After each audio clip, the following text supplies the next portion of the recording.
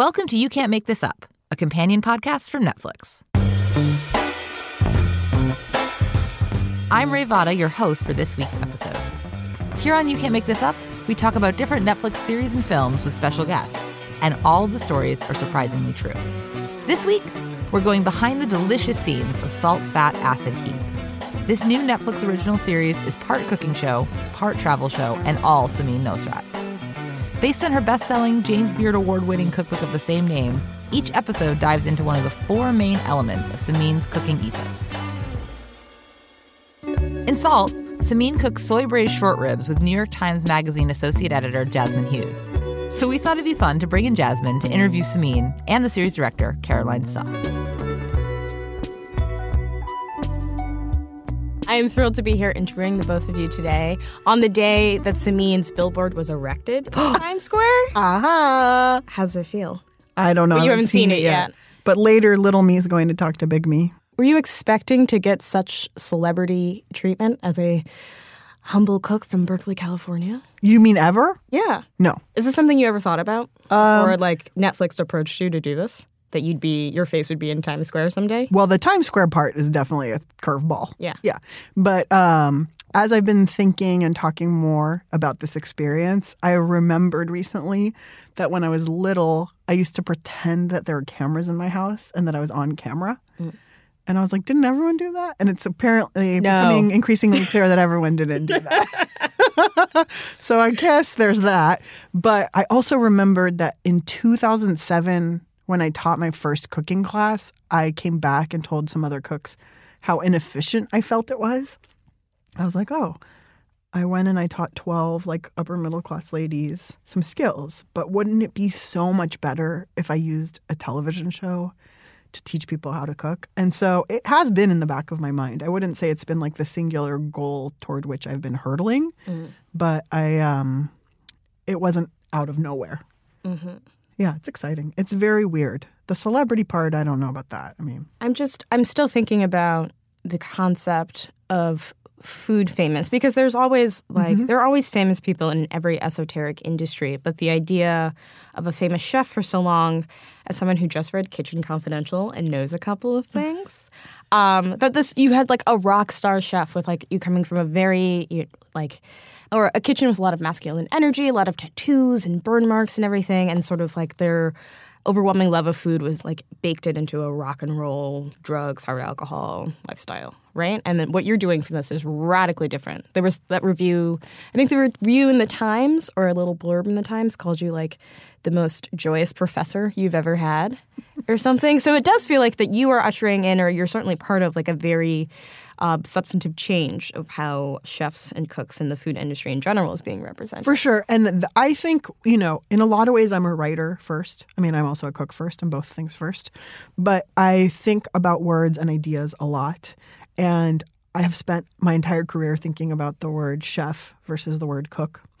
And I'm a cook. I'm not a chef. And I've landed on that. You can quote me. And what's the difference between those two? The difference is, a chef is a professional person at the helm of a professional kitchen. And it's a title that's really earned over the years of a lot of work. It's a person who manages other people and decides on the menu. And I'm a cook. I'm not that. But what I can do is, because I have existed in the chef's world and I've, visited that rock star place, I can translate the concepts of that place for home cooks, because there's a lot of value in it. But what I have not seen a lot of on TV or in media throughout my career or my life is the representation of the people who cook at home. And so when I had the opportunity to make a show, I knew that that was where I wanted to focus. We're talking a lot about fame, but we have to talk about the thing that made you famous, which is first your book. Am I famous, Jazmine? You're famous to me, and okay. I am the only person who matters. You're famous to me. Oh my God, thank you so much. So let's quickly talk about how the book came to be and then how it got changed into a television program. And then we're going to bring Caroline in to talk about the magic that she wielded in bringing this all together. Because it was all you, right? It was all a lot Caroline. Of people. Yeah. It was a lot of people, as it always is. It's different than writing a book. How did the book even come into fruition? How did this start? So the idea behind salt, fat, acid, heat is if you can learn how to use these 4 elements in your cooking, you can make anything taste good because they are the fundamental elements of good cooking all around the world, universally, in any culture, in any cuisine. And it was an idea that I landed upon when I was a young cook at Chez Panisse restaurant in Berkeley, where the menu changed every day. And I had come in there practically off the street. I didn't know anything about cooking. And I was suddenly sitting amongst cooks every day at this menu meeting who knew everything about cooking. And they could cook anything, whether one day it was Italian food and the next day it was French food or Moroccan food or Spanish food.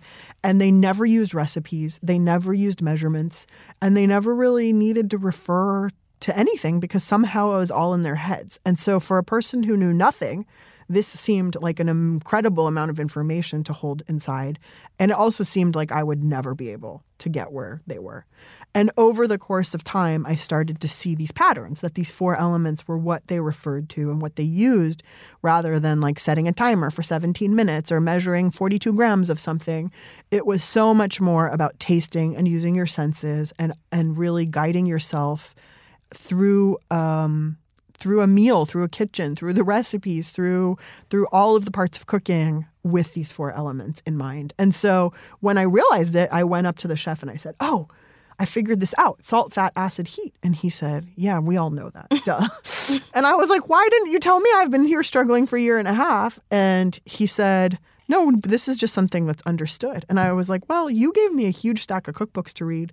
And this isn't in any of the books." And so it really became the way that I understood information and the way that I eventually started teaching other people how to cook.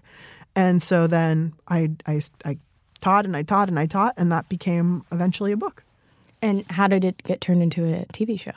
Well, along the way to becoming a book, my writing mentor, Michael Pollan, was writing a book about cooking, about the history of cooking. So he hired me to teach him how to cook. And so I played myself in the book. I was the character of the cooking teacher. Mm-hmm. And when that book got turned into a series for Netflix, Caroline was the showrunner, and she directed the episode in which I played myself. And we met. And it was this amazing day when we met. And it was the first time I was on a set with like real professionals. And and certainly of that scale. And everybody was just working so hard and wanted to make something so beautiful together. And I could feel that. And it felt so awesome. And Caroline said to me, she said, "Oh, Jamie Oliver, he was discovered walking through the background of a scene of another TV show." And she's like, "That's what's happening right now." She's like, "You're going to have your own show." And so she shepherded this book to Jigsaw, to the production company. And when Netflix wanted more food shows, Caroline had that teed up and ready to go. So is that how it went? As someone who doesn't know how TV works, gives me a lot of credit for something. No, I mean, I met Samin, and Samin was very infectious and energetic, and we realized that after Cooked came out, the series that where we met, that what she said really resonated with people. What she said, cooking, she was peeling garlic, and she said, cooking, people say I don't have the time in my life. And she said something along the lines of, cooking is life. And that really hit home with a lot of people. And Stacy at Jigsaw saw this woman. I mean, it's hard to get a TV show on the air. So she and Ben Cotner really championed Samin. And it's great because they saw something in her that was really new and different and wanted to get, a different kind of person on the screen. So, a lot of people had a hand in the show coming to life. And I think it's great that the people who are gatekeepers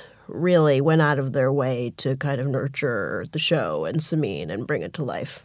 You're right that Samin is she's just like a bunch of bubbles right in your face, right? And sort of like we were saying before is that I feel as if they're, at least the traditional depictions of what goes on in food media that I'm familiar with are so radically different from this. So was there any trepidation on behalf of keeping Samin to be the real Samin? Did you think we have to tat her up and give her a handle of vodka and then put her in front of the camera so people really believe that this woman is a cook? No. The short answer is no. We really wanted Samin to just wear her own clothes do her own hair, wear very little makeup, and really be herself. Because, I mean, I'm a documentary filmmaker, so I like things that are real. I didn't want it to seem like we had this like huge production value that we were putting into Samin, and that her wardrobe was done and her makeup, and or that anything was ever staged. Exactly. We didn't want anything to seem fake, and things really weren't fake. We really did. What's the one fake thing? Kitchens. Oh, the kitchens were fake. Yeah, that's true. They weren't fake. They were just not your mine. kitchen. Yeah. We would have shot in Samin's kitchen, It but was too small. We tried. It's a postage How stamp. many kitchens is one woman supposed to have? It's true. I do. It's not, I look like a Stepford very wife. yeah. I look very wealthy, and I'm. You're in a Nancy Meyer movie in one of the scenes. No, but the thing I was going to say was that where it really the documentariness really shines through is we became very aware at my lack of acting skills. Yes. And so Caroline always wanted to capture like the true moment of surprise or like the real interaction. So we learned pretty quickly that I'm completely unable to fake it. So we always sequestered me from anybody who I had to say hello to on camera so that the true surprise and delight would be caught.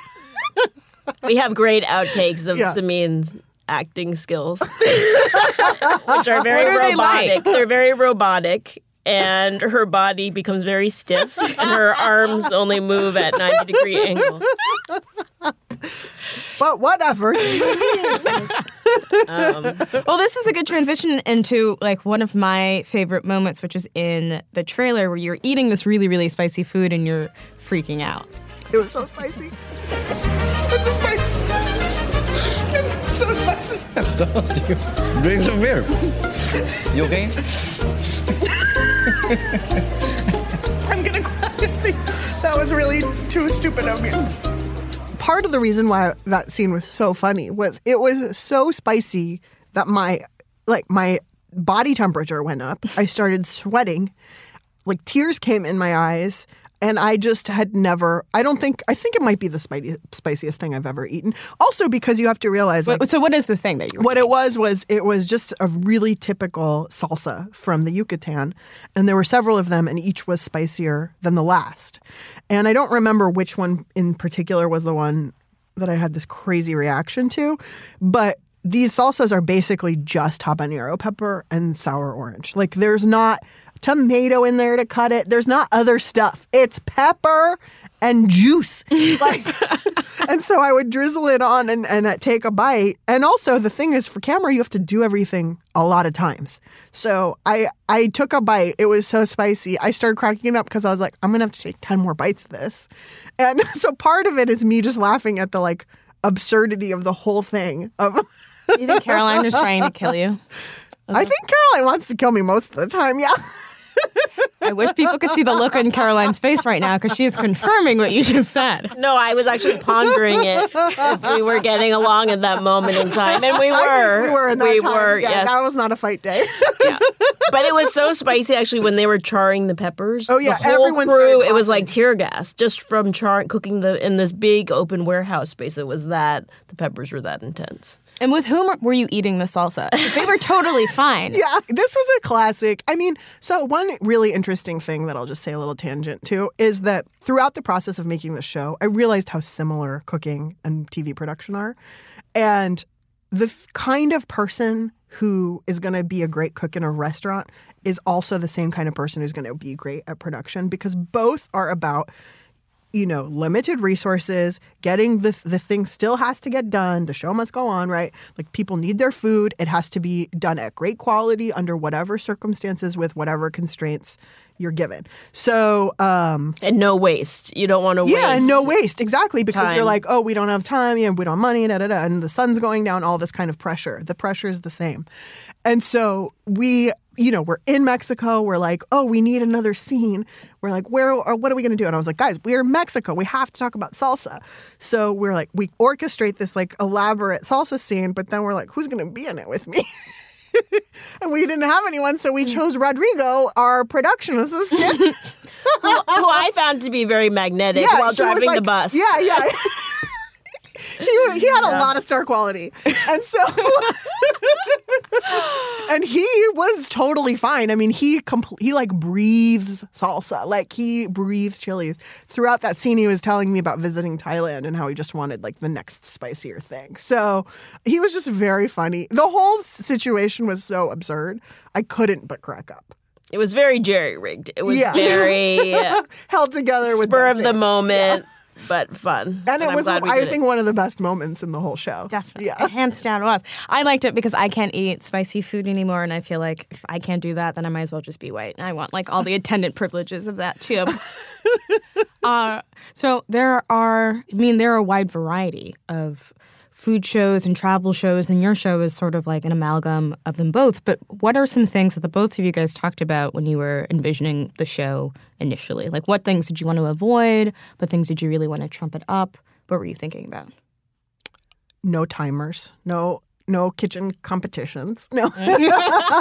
No children crying because their souffle has fallen. To be honest, I don't want to alienate any portion of the Netflix audience, but no man buns was like one of our major. We did have a list of things that we did not want to include in the show when we started the first brainstorming session we had. Man buns. I did write no man buns. I remember that. What else was on the list? We list? didn't want it to seem too precious and perfect. I mean, part of Samin's aesthetic is this great kind of Berkeley, not hipster, but slightly bohemian vibe. And, it's the beauty of the imperfect. What she taught me was wabi-sabi, which Samin can explain. Wabi-sabi? Oh, it's an amazing Japanese concept that's kind of untranslatable about that, like, God is perfection. So humans are, by definition, imperfect. So anything we make must have a little bit of the human touch is what makes things beautiful. And I love that idea that it's okay if, the pot is chipped, or it's okay if the apron is stained. And I constantly have two parts of me that are at war about that, because I think my truest self believes that, but I also have really intense perfectionistic tendencies that I'm constantly thinking about, like, oh, how's this going to be perceived in the larger world? And Caroline was really good. Like, we would go to people's houses. Like, we were in the freaking Yucatan, in like the most rural part of the Yucatan at a granny's house. And I'm like cleaning up the kitchen, and Caroline's like, stop. Like, this is a documentary. We are at a real person's house, and I don't want this to be perfect, and that's okay. And so there was a lot of that sort of just reminding me that what I am and where we were was enough. And that is really good because it helps me bolster the message that, like, whatever you cook is enough. However it turns out is fine. And if it's not good enough, tomorrow you can try again. So that was a big part of it. We also, I think Caroline asked me to make a list of all the things that I love, which was a really amazing exercise. Which I imagine was also a very long list. Yeah, it was a really long lot of things. It was a long list. Yeah.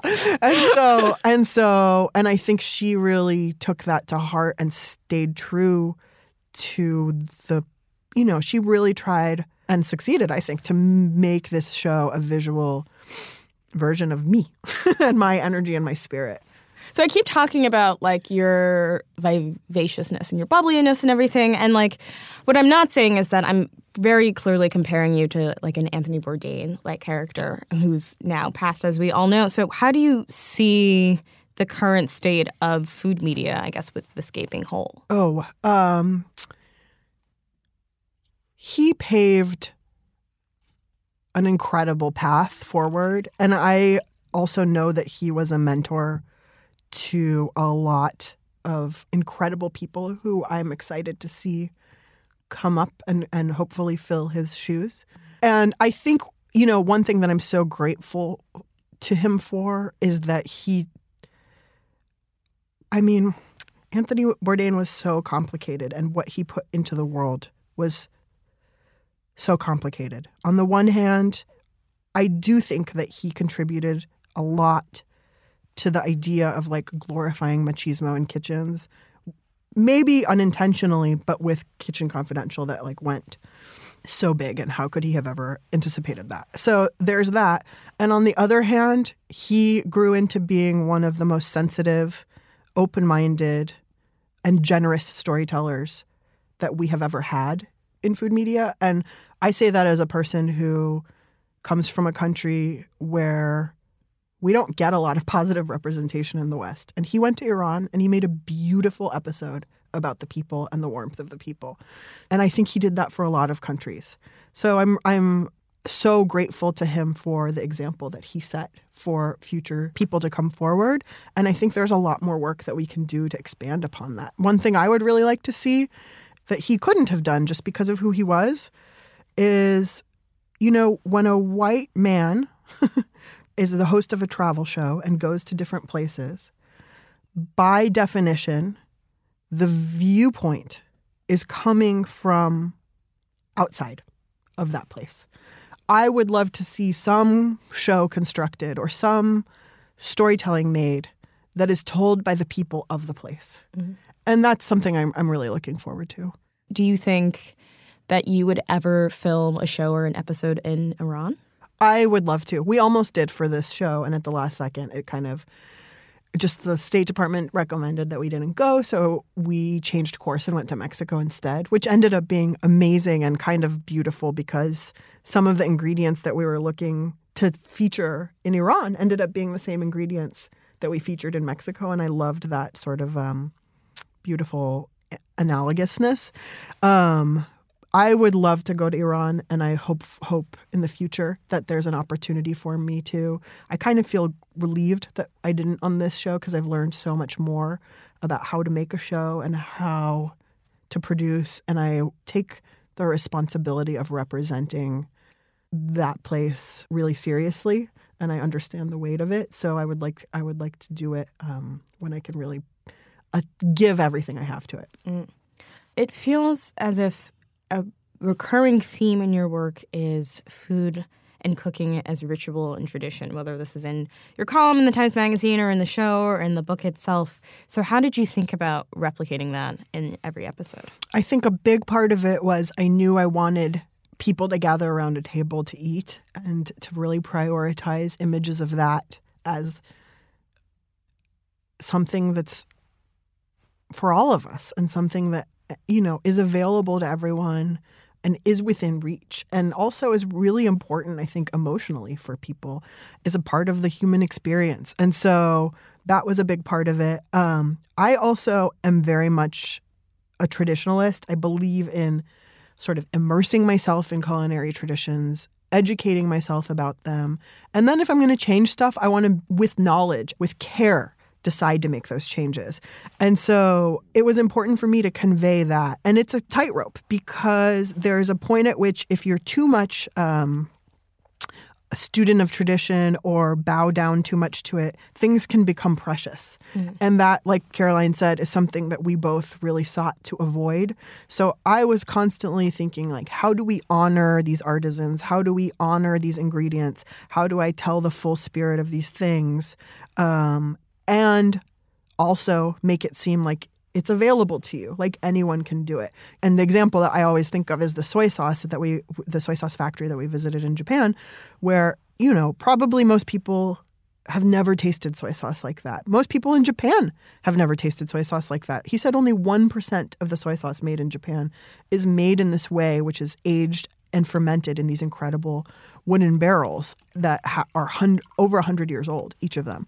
But if I can show you that, and then we go home and we just use regular soy sauce for our thing, we make it and it's really good, maybe the next time you'll be like, oh, maybe I should seek out that special stuff. Maybe I should pay a little bit more for my next bottle of soy sauce.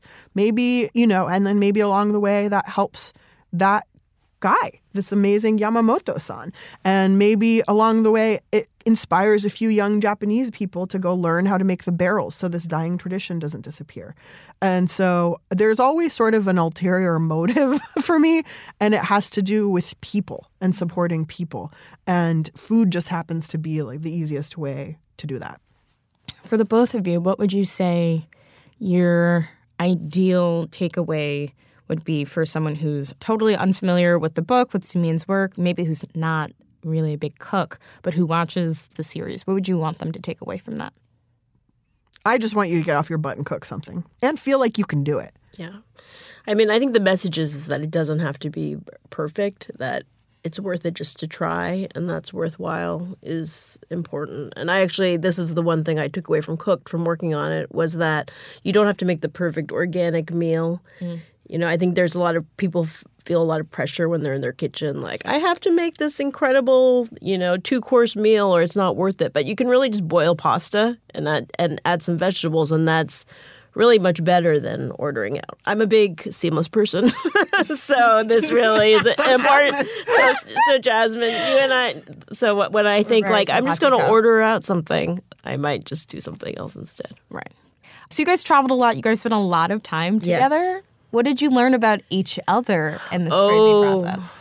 I have the indelible memory. Samin and I both had our favorite places in the van. Oh, yeah, for sure. We had because there's a lot of traveling in vans. So we had the seats that we preferred in the van. Yeah. Things like that become very important. You need your comfort because there's just so much discomfort. Yes. And you're exhausted. And then we get to know everyone's, our director of photography, Luke. He loves bananas. And he cannot start work without a banana. Yes. Which was amazing. And you learn all these quirks. What did I learn about Caroline? She can fall asleep anywhere, which is amazing. Yeah. Not when I'm in New York, actually. I can't on the road, you were able to sleep anywhere, which was amazing. I have photo documentation. I was pretending. She likes so not to chat. Swim in her full clothing.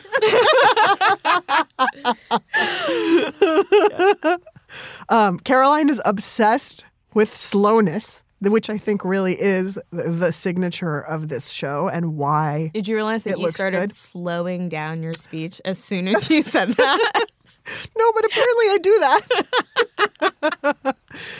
It's very funny because I'm always like, let's get there faster. And also because I very much have the efficient cook's mind. And so I was constantly like, okay, I'm going to do this step, then I'm going to chop this, then I'm going to do this. And she's like, that's not the way it works on camera, boss. You got to slow down everything. We're going to shoot it 7 times, And also, my mom would have been really happy to hear you tell me to talk more slowly because my whole life she's like, you talk too fast. But I think it really paid off, and that's the kind of stuff that is her vision, right? And you don't see a lot of food TV that's so slow. And the slowness is really meditative and beautiful, I think. And yeah, I'm glad you made me do that. Thank you. Oh, you're welcome. Was there anything that didn't make it in that you guys really cherish that you will sort of miss? Oh, I know. When I cried at the soy sauce factory. I really cried? Samin, we could not put that in. It made you look insane. It was like, why are you weeping to this? It was so moving. I was so moved. Tell and us emotional. exactly. Give us the context for that. So we go in, and this man is telling us he's 5th generation soy sauce master, and he works so hard, and he speaks. He says at one point, 醤油はね、私作ってないんですよ。 I don't make the soy sauce. The microorganisms make the soy sauce, and I just care for them and keep them alive. And he talks about these barrels, and the barrels are very precious, and the mold is very precious, and you can't touch it. That will disturb them. So there's just this sense that you're in this temple to these microorganisms, and he talks about how each batch takes anywhere from 2 to 4 years to produce. And I said, and the average soy sauce I could buy at the store, how long are those fermented for? タンクで、 And he said 3 months. And so you just start to get this feeling of how much care he has, how much respect he has for this process, how committed he is. And then you taste it, and it's so unbelievably delicious. I mean, it tastes more like salty caramel than it does soy sauce. It's something completely other. And I was so moved by his dedication, and he just was an extraordinary human. So I just fully started weeping. And in my mind, I'm like, this is great TV. But apparently not. It wouldn't have represented you well in your vision, especially with the translation issues. He was just stone-faced. He was very confused as to why is this woman crying. This is a question for the both of you. If you were a kitchen utensil, what would you be and why? I mean, the thing that comes to mind, because I have a secret rage that nobody ever knows about, is a mortar and pestle. So that I could do that, so there's be pounding involved. Pounding that I would do to release rage? Okay. Caroline? I think I'd be a lightweight mixing bowl. Yeah. Because that is something that I covet and I won't buy for myself. I don't know why. Oh, Samin, now you know what to get for I Caroline already just for got Christmas. a really nice present. She did. What was it? It's cool. I can get you a beautiful pan. It's kind of like a very fancy cast iron pan, and just the thing I needed to make things crispy on the inside. it's a carbon steel pan. Like it's so. I'm afraid to use it a little bit because it's. Don't so be afraid. beautiful. No. I was afraid to use mine. I have one too, and I Okay. was afraid to use it for like 6 months, and it just sat there. And then I just started using it, and the blue kind of goes away, which is sad, but it gets another sheen of beautifulness. It's the most perfect nonstick pan I've ever had, and it can go in the oven or on the stove. This is a commercial. Can I make tahdig on it? Yeah, In it? you probably could. Yeah. Okay. Yeah, it's the best pan I've ever had. Thank you both so much for talking with me today. Congratulations on the show being out. I imagine that at this point, you guys are just like fighting people in the street who are coming up to you and like trying to give you pans or talk to you about salt or something. So I hope that Jazmine, you can will survive have that. many fans. Yeah. Shortly, in 2 days, you're going to be getting fan mail. So. No, I watched the salt episode, and then as soon as I came on the screen, I was like, you know what I should do? Clean my bathtub. And I just walked out of my living room. Thanks so much for having you. us. Thank you both.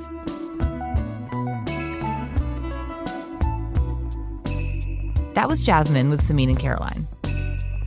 And now let's hear from you. It's time to hear some of your reactions to salt, fat, acid, heat. At Amanda Mole tweets, I've been trying to figure out why I find salt, fat, acid, heat so calming. And I think it's because it's mostly women talking to each other. At Burlet Bro says, salt, fat, acid, heat is our generation's eat, pray, love. He then responded to that first tweet, clarifying that's meant to be a compliment. This tweet is from @AllisonTubby. Salt, fat, acid, heat is such an excellent mental break from how horrible so many things are. Samin's love and appreciation for food are infectious, it's shot beautifully, and it's also genuinely helping me understand how food and cooking work much better. Share your thoughts on any upcoming Netflix true story. Just search for You Can't Make This Up on your social media of choice. And that's it for this week's episode. We'll be back in 2 weeks to discuss They'll Love Me When I'm Dead, a documentary detailing Orson Welles' unfinished final film. Karina Longworth, host of the wildly popular podcast You Must Remember This, will be in conversation with Academy Award-winning director Morgan Neville. As for You Can't Make This Up, you can find us on Apple Podcasts, Stitcher, Google Play, Spotify, and wherever else you get your podcasts. Make sure to subscribe, rate, and review this show. It helps other people find it and also makes us feel as happy as Samin Nosrat at that soy sauce factory. You Can't Make This Up is a production of Pineapple Street Media and Netflix. Our music is by Hansdale Sue. I'm Ray Vada, and thank you for listening. By the way, I made those short ribs today. Oh my gosh. Yes. I haven't eaten them yet. Because you salted the fuck out of them. And I want to make the cucumbers. Exactly. Exactly. In the salt. So if you want to reenact that scene, you can come to my apartment afterward.